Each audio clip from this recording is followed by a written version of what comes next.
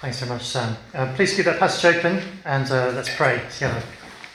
Dear Father, we thank you that you would show us Christ through your word and that you would change us and transform us into his likeness and teach us, Lord, to trust him. For we ask it in his name. Amen. Well, I wonder if you have ever stepped out of the frying pan into the fire. There was a circumstance in your life that was just so hard, so testing, so trying that you thought, I'll never get through this. Everywhere you looked, there was trouble. And yet somehow you did come through it. And the darkness lifted and the path became easier to walk. But then what came next was just so much worse. None of what you'd just gone through came close to preparing you for what came next. You felt as if you just about managed to cling on in the frying pan. But now in the fire, everything hangs by a thread. And you think, will I ever get through? If I do get through, what sort of person will I be on the other side? And what scars will I carry? Maybe this morning some of us feel as if we're in just a place like that. We've faced struggles before in our life, but nothing feels like it compares to this particular trial, this particular season. Maybe it's a fight waiting for us at home or in the workplace. Maybe there is physical pain in our bodies. Maybe there's mental anguish in our minds. Maybe shame has been exposed on account of our sin in our life, and we're struggling with the consequences of living with our sin. I think, will I ever get through? Will I ever get through to the other side trusting God? Well, our reading this morning is a moment like that for Jacob. His life so far has been a constant struggle, hasn't it? He struggled with his brother in the womb. He struggled in a family divided by parental favoritism. He fled the family home. He ended up with 2 wives. He struggled with them. I guess that's not very surprising. Until most recently and most intensely of all, he has struggled with his father-in-law, Laban. Jacob, the man who stole his brother's birthright, the man who deceived his father out of the family blessing, is cheated by an equally duplicitous, lying con man, Laban. And Jacob lives in the frying pan of Laban's employment for 20 years, until eventually in chapter 31 he picks up sticks and heads home. Now, Laban won't let him go so easily, and so the end of chapter 31 describes the showdown between the two men. It is an angry shouting match, which ends in an uneasy armistice. Jacob learnt to trust God through the frying pan of 20 years of Laban's employment. But can he still trust him when things go from bad to worse? That is the story of this chapter. And it's here to help us as we live as followers of Jesus today. And it can help us as well if we wouldn't yet call ourselves Christians, if we're still trying to figure out what the Christian faith is all about. Because even though Jacob's experience is unique to him, the God he encounters in this passage is the same yesterday, today, and forever. He is worth trusting, not just in the frying pan, but also in the fire. There are 4 scenes for the story, and we're going to look through those scenes. We're going to discover lessons for ourselves along the way. First of all, Jacob's panic. This is verses 1 to 8. Jacob's panic. Verse 1. Jacob also went on his way, and the angels of God met him. When Jacob saw them, he said, "This is the camp of God." So he named that place Mahanaim. Well, these angels are a bit enigmatic. They turn up from nowhere unannounced. They are kind of incognito, and they don't really do anything. And we read the story and we think, what are they even doing here? But Jacob understands that their very presence conveys a message. He knows that God is here, so he calls it 2 camps, his camp and God's camp. God's camp. God is camping out, not in a holiday campsite like some of us might be going to do this summer holiday. He is encamped as an angelic army. We read that in Psalm 34. Here's Psalm 34. The angel of the Lord encamps around those who fear him, and he delivers them. But Jacob is going to need the Lord's mighty deliverance if he's going to get through the encounter that's about to unfold. First of all, he makes his own preparations. Verse 3. Jacob sent messengers ahead of him to his brother Esau in the land of Seir, the country of Edom. He instructed them, "This is what you are to say to my lord Esau. Your servant Jacob says, I've been staying with Laban and have remained there till now. I have cattle and donkeys, sheep and goats, male and female servants. Now I am sending this message to my lord that I may find favour in your eyes." Jacob hasn't forgotten Esau's last words in the story. You remember those? Chapter 27:41. Esau says, "The days of mourning for my father are near. Then I will kill my brother Jacob." 20 years ago, Jacob stole Esau, or more than 20 years ago, Jacob stole Esau's birthright, his 2/3 inheritance as the eldest son. Now Esau is due to inherit nothing. And then Jacob deceived Isaac out of Esau's spiritual blessing. So Esau literally has nothing to lose. He was murderously angry with Jacob. Is he still angry? Jacob sends a message which he hopes will diffuse that situation. And it's as if he says to Esau, "You know, Esau, I have become so wealthy. Listen to everything I've got. I don't need our father's wealth anymore. I'm due to inherit it because I stole the birthright, but you can have it. I don't need it." He even, do you notice, calls himself Esau's servant, and he calls Esau his lord. He reverses the blessing that Isaac pronounced upon them. So will his message work? Verse 6. When the messengers returned to Jacob, they said, "We went to your brother Esau, and now he is coming to meet you, and 400 men are with him." Jacob knows that this is not a welcoming party. This is an army on the march. And no wonder Jacob is overcome with terror. He is in dire straits, in great fear and distress. Jacob divided the people who were with him into two groups, and the flocks and herds and camels as well. He thought, if Esau comes and attacks one group, the group that is left may escape. I guess these practical preparations make some sort of pragmatic sense, but they are a sign of Jacob's panic. Jacob's back is against the wall and he thinks, maybe, just maybe, I'll get through by the skin of my teeth. I wonder if you can think of a time in your life like that. A time when you thought, if only I can get through this with 50%, 20%, 10% of what I've got right now, then I'll settle for that. Feels like you've hit rock bottom. If you haven't hit rock bottom, it feels like you're on the way down pretty quickly. And the terror, the panic, is in danger of overwhelming you. And you think, can I really trust God in a moment like this?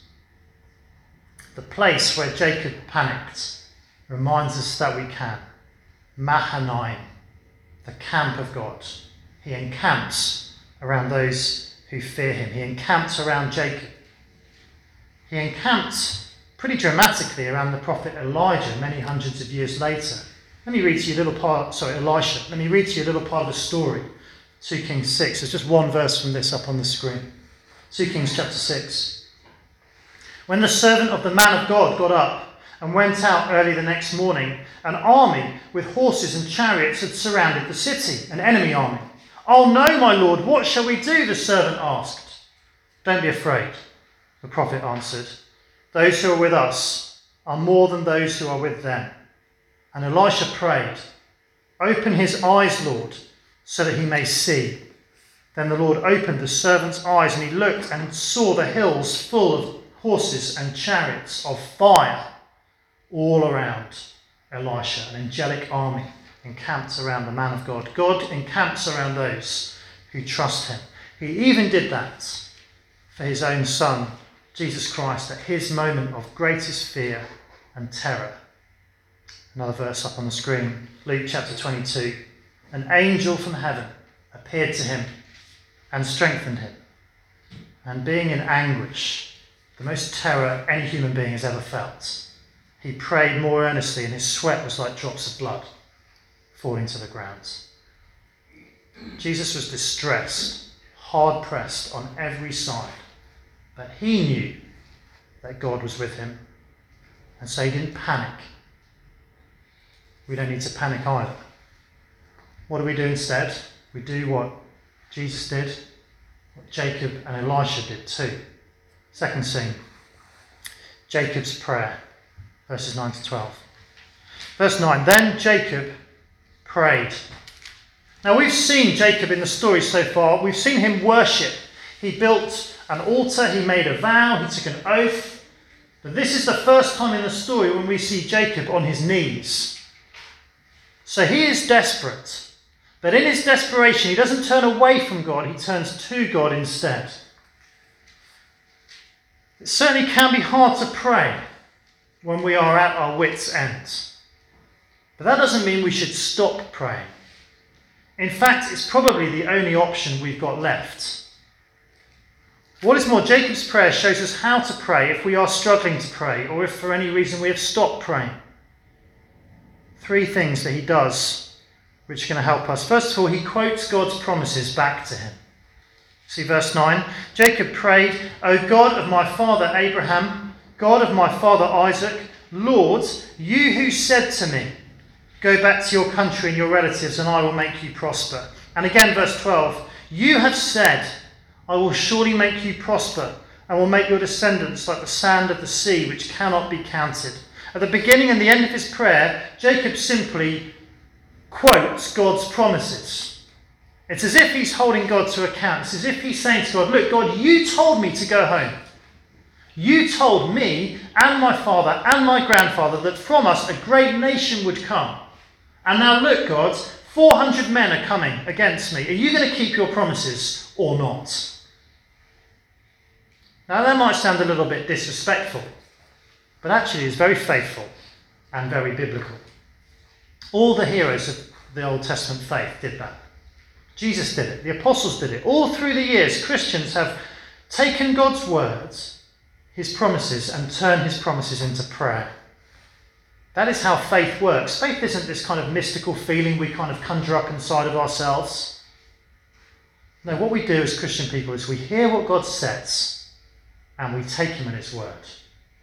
Just like we often sing, I will stand on every promise of your word. And all of that, of course, is a great encouragement to know God's word, to read it every day, even if it's just a short little portion of his word, to meditate upon it, thinking, what does this mean for me? To memorize it, to store it away for the future, to make sure that getting to church every week is a priority so that we can hear God's word taught, to read books that help us to understand God's word more. Because if we know God's word, that will help us to pray.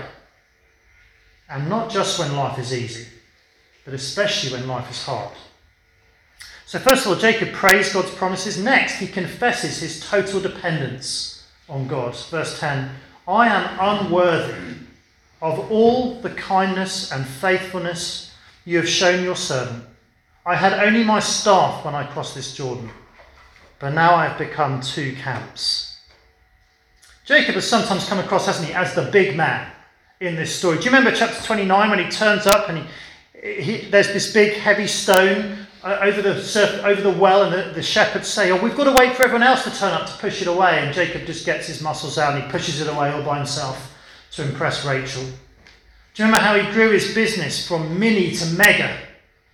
Remember that showdown he has with Laban? And now, literally, he says to God, God, I am so little.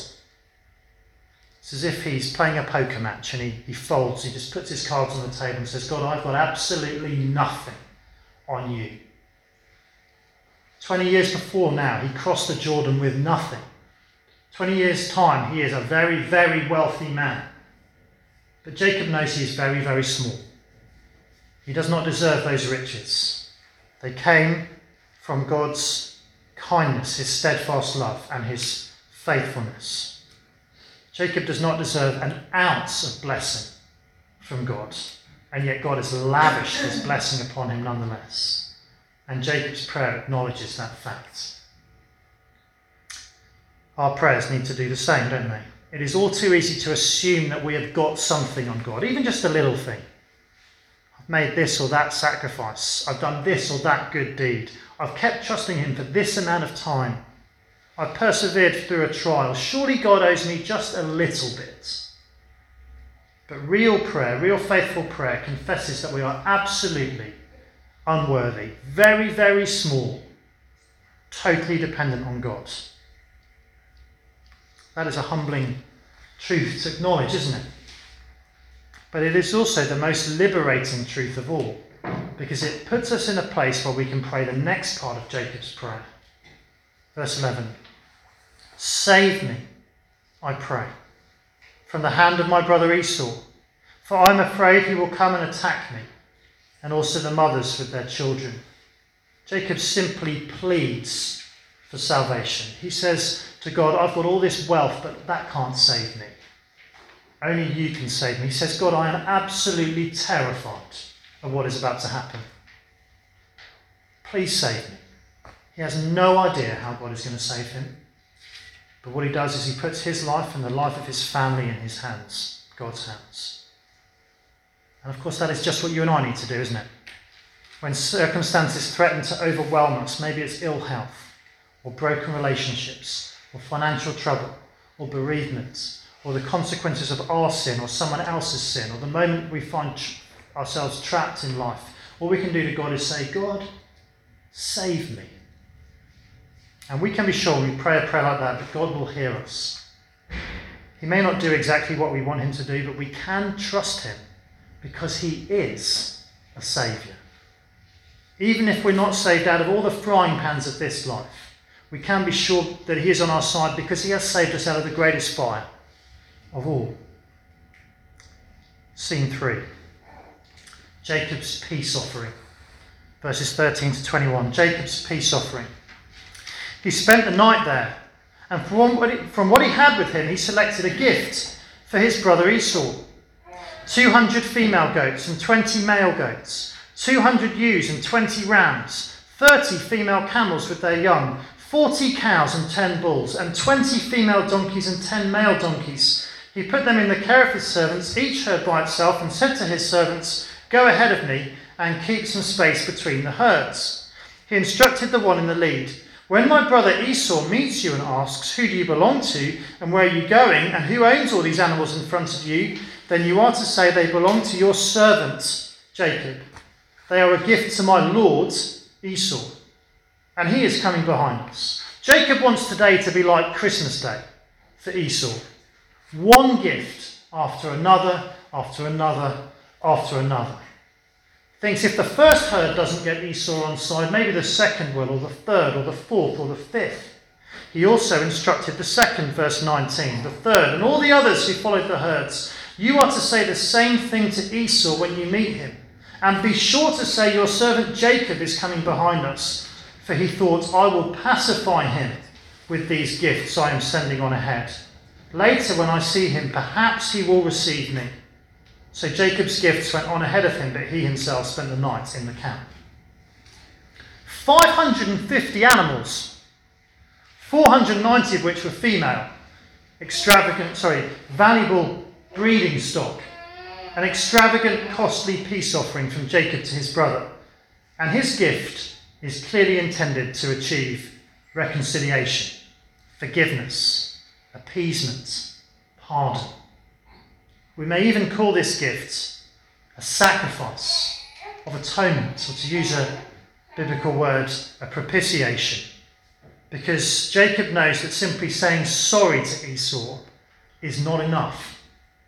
Esau is rightly angry with his brother. He's been wronged big time. Jacob needs to give him a peace offering, a propitiatory sacrifice, a sacrifice that turns away his brother's wrath. It is a wonderful picture of the gospel, of what Jesus did for us on the cross. Not 550 animals coming one herd after another, but the single, spotless Lamb of God, bearing God's holy, perfect, justified anger against our sin in our place, once for all. On the screen, 1 John chapter 2. He is the propitiation for our sins, and not for ours only, but also for the sins of the whole world. Jacob's gifts kept on coming, And so does God's grace. It keeps on coming. God pours it upon us. It is a flood that never stops, a well that never runs dry. So in our distress, when we think to ourselves, I do not know what is coming next, I'm frightened of it, we can look back and say, I do know what has already come. I may need to face trials. I may need to face the anger of people, like Jacob needed to face Esau's anger, but I will never, ever need to face God's anger. God can never be angry with us again, because Jesus died that perfect, propitiatory, peacemaking death in our place. And if God gave up his own son, then of course we can trust him to save us today, even if it is a desperate fight to keep trusting him. Scene 4. Jacob's prevailing. That night, Jacob got up and took his 2 wives, his 2 female servants, and his 11 sons, and crossed the ford of the Jabbok. After he had sent them across the stream, he sent over all his possessions. So Jacob was left alone, and a man wrestled with him till daybreak. When the man saw that he could not overpower him, he touched the socket of Jacob's hip, so that his hip was wrenched as he wrestled with the man. Well, just as those angels at the beginning of the chapter came out of nowhere, so this man arrives unexpectedly and incognito. There's a pretty big hint, isn't there, about who he is. And he just touches Jacob's hip and he puts it out of joint. So the Lord is here, and he limits his own strength in this wrestling match with Jacob. But why does he wrestle at all? Well, because Jacob needs to learn that the life of faith is also a fight. It is a fight to prevail and to hold on to God's blessing. Verse 26, then the man said, let me go, for it is daybreak. But Jacob replied, I will not let you go unless you bless me. Somehow Jacob understands that he is the inferior to this man. Jacob, remember, is a very, very wealthy man, very successful, and he's never met this man before. It's pitch black, he's wrestling with him, but he understands that this man is his superior. And he says, I want your blessing. But it is not as easy as that to get blessing from God. Verse 27, the man asked him, what is your name? Jacob, he answered. Now the Lord knows Jacob's name.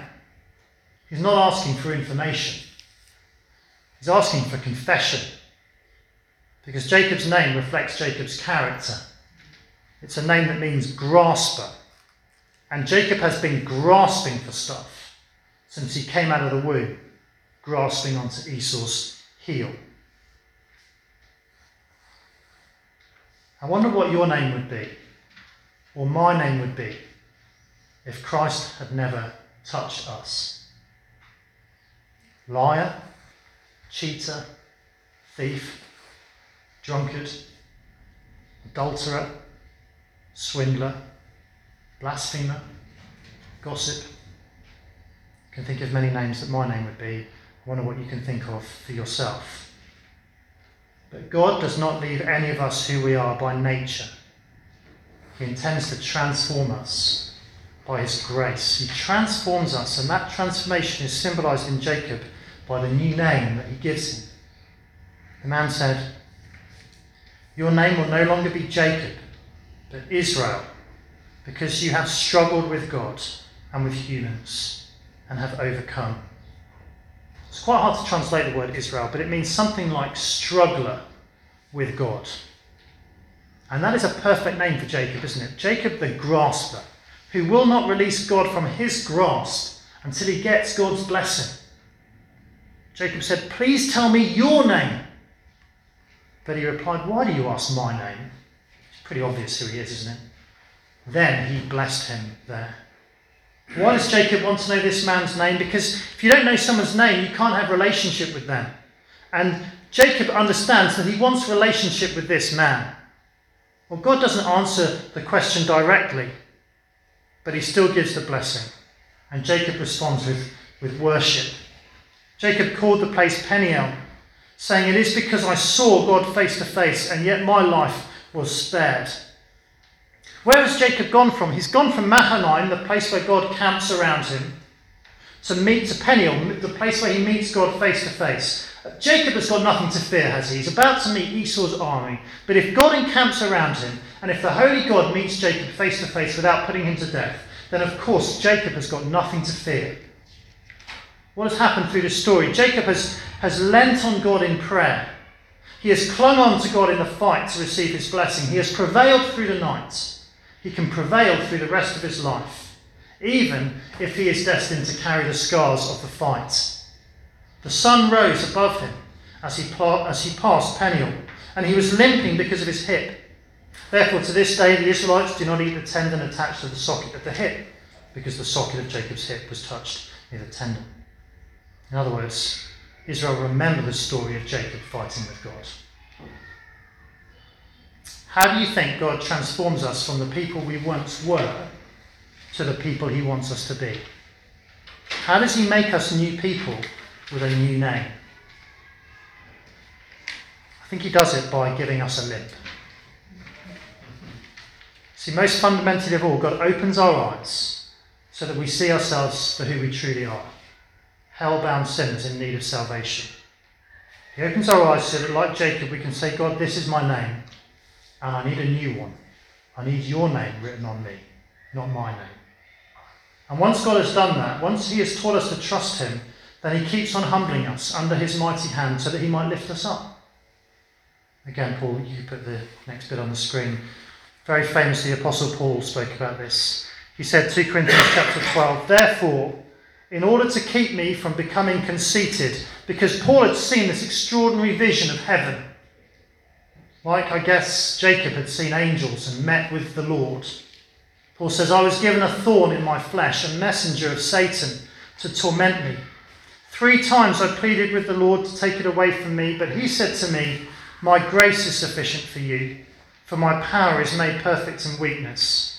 Therefore I will boast all the more gladly about my weaknesses, so that Christ's power may rest on me. That is why, for Christ's sake, I delight in weaknesses, in insults, in hardships, in persecutions, in difficulties. For when I am weak, then I am strong. Well, I wonder what our thorn might be. I wonder how God might make us limp. Maybe it is a relationship that we wanted but never got. Maybe it's a relationship that has never proved to be what we hoped it would turn out to be. Maybe there's a wrench to our physical health or our mental health. Maybe there's a dream that has been unfulfilled. Maybe there's a regret that still hurts us, that is still dislocated. And so we walk with God every day. We trust God every day. But we walk with a limp. Life is often a desperate wrestle just to hold on to God. None of us like being weak. None of us want to limp. But God makes weak people strong. Jacob prevailed. Jesus prevailed. We can prevail too. So when we step out of the frying pan and we get into the fire and we think, can I get through? What wounds will I carry on the other side? Let's remember, we don't need to panic. God encamps around those who fear him. We don't panic. We do pray. We trust God's promises. We remember that we are very little, and we ask to be saved. And then we look to Christ's perfect peace offering, his death for us on the cross. And we remember God is with me, even if I limp, in great weakness and struggle. And so we prevail. We hold on to God, literally, for dear life. Until one day, verse 21, the sun will rise above us. And we will get to Peniel, the place where we see God face to face, and we will enjoy him forever. Should we bow our heads and pray? Dear Heavenly Father, we thank you so much that you are with us, your people. Lord, we bring before you this morning perhaps those things where we are frightened, or even more than frightened, terrified of something in the future, or something that we are experiencing in our lives right now. But God, help us not to panic. Help us to know that you encamp around those who fear you. Lord, help us to trust Jesus' death in our place. And help us to prevail, to hold on until we see you face to face. We ask in Jesus' name. Amen.